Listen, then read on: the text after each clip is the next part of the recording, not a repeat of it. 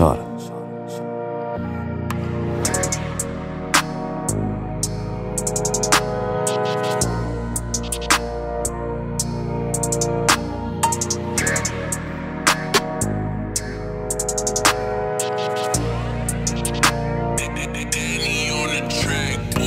Falam por indiretas, é triste.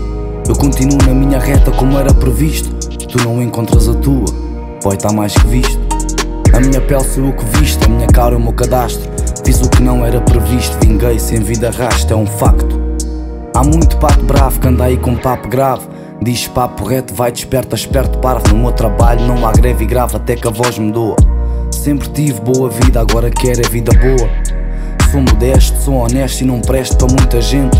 Humilde mas sincero, sempre na linha da frente. Esperei o meu momento, para mim rap é um monumento. Para muitos sem talento, cheguei lá lentamente. Mas a mim não me preocupa, ao topo do bolo chego onde tiver de chegar, poesia é fogo. E se a nossa vida é um jogo, eu preparo as táticas. Tive no fundo do poço, afogado em lágrimas, chora.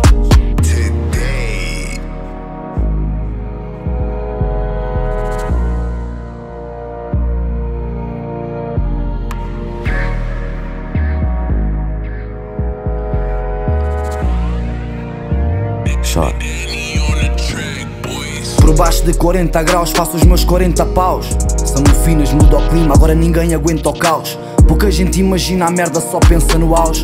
Muita gente subestima a queda e agarra só os calhaus. Eu abri a pestana na rua, engana, só mastiga.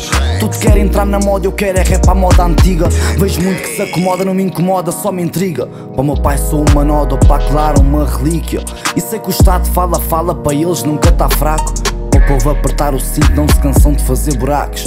E eles se andam enganados, não sentem o cheiro da miséria. Não sonham o que é material, mas agarram-se à matéria. Platina naquela narina e heroína nas artérias. Quando entram não imagina que só saem para ir de férias. Aclara.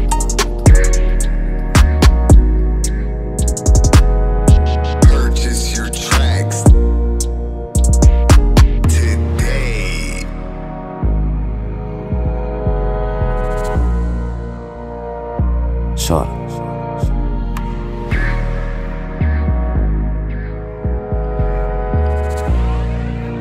Chora. A mim não me preocupa, ao topo do bolo chego onde tiver de chegar, poesia é fogo. E se a nossa vida é um jogo, eu preparo as táticas. Tive no fundo do poço, afogado em lágrimas, chora. Afogado em lágrimas, chora.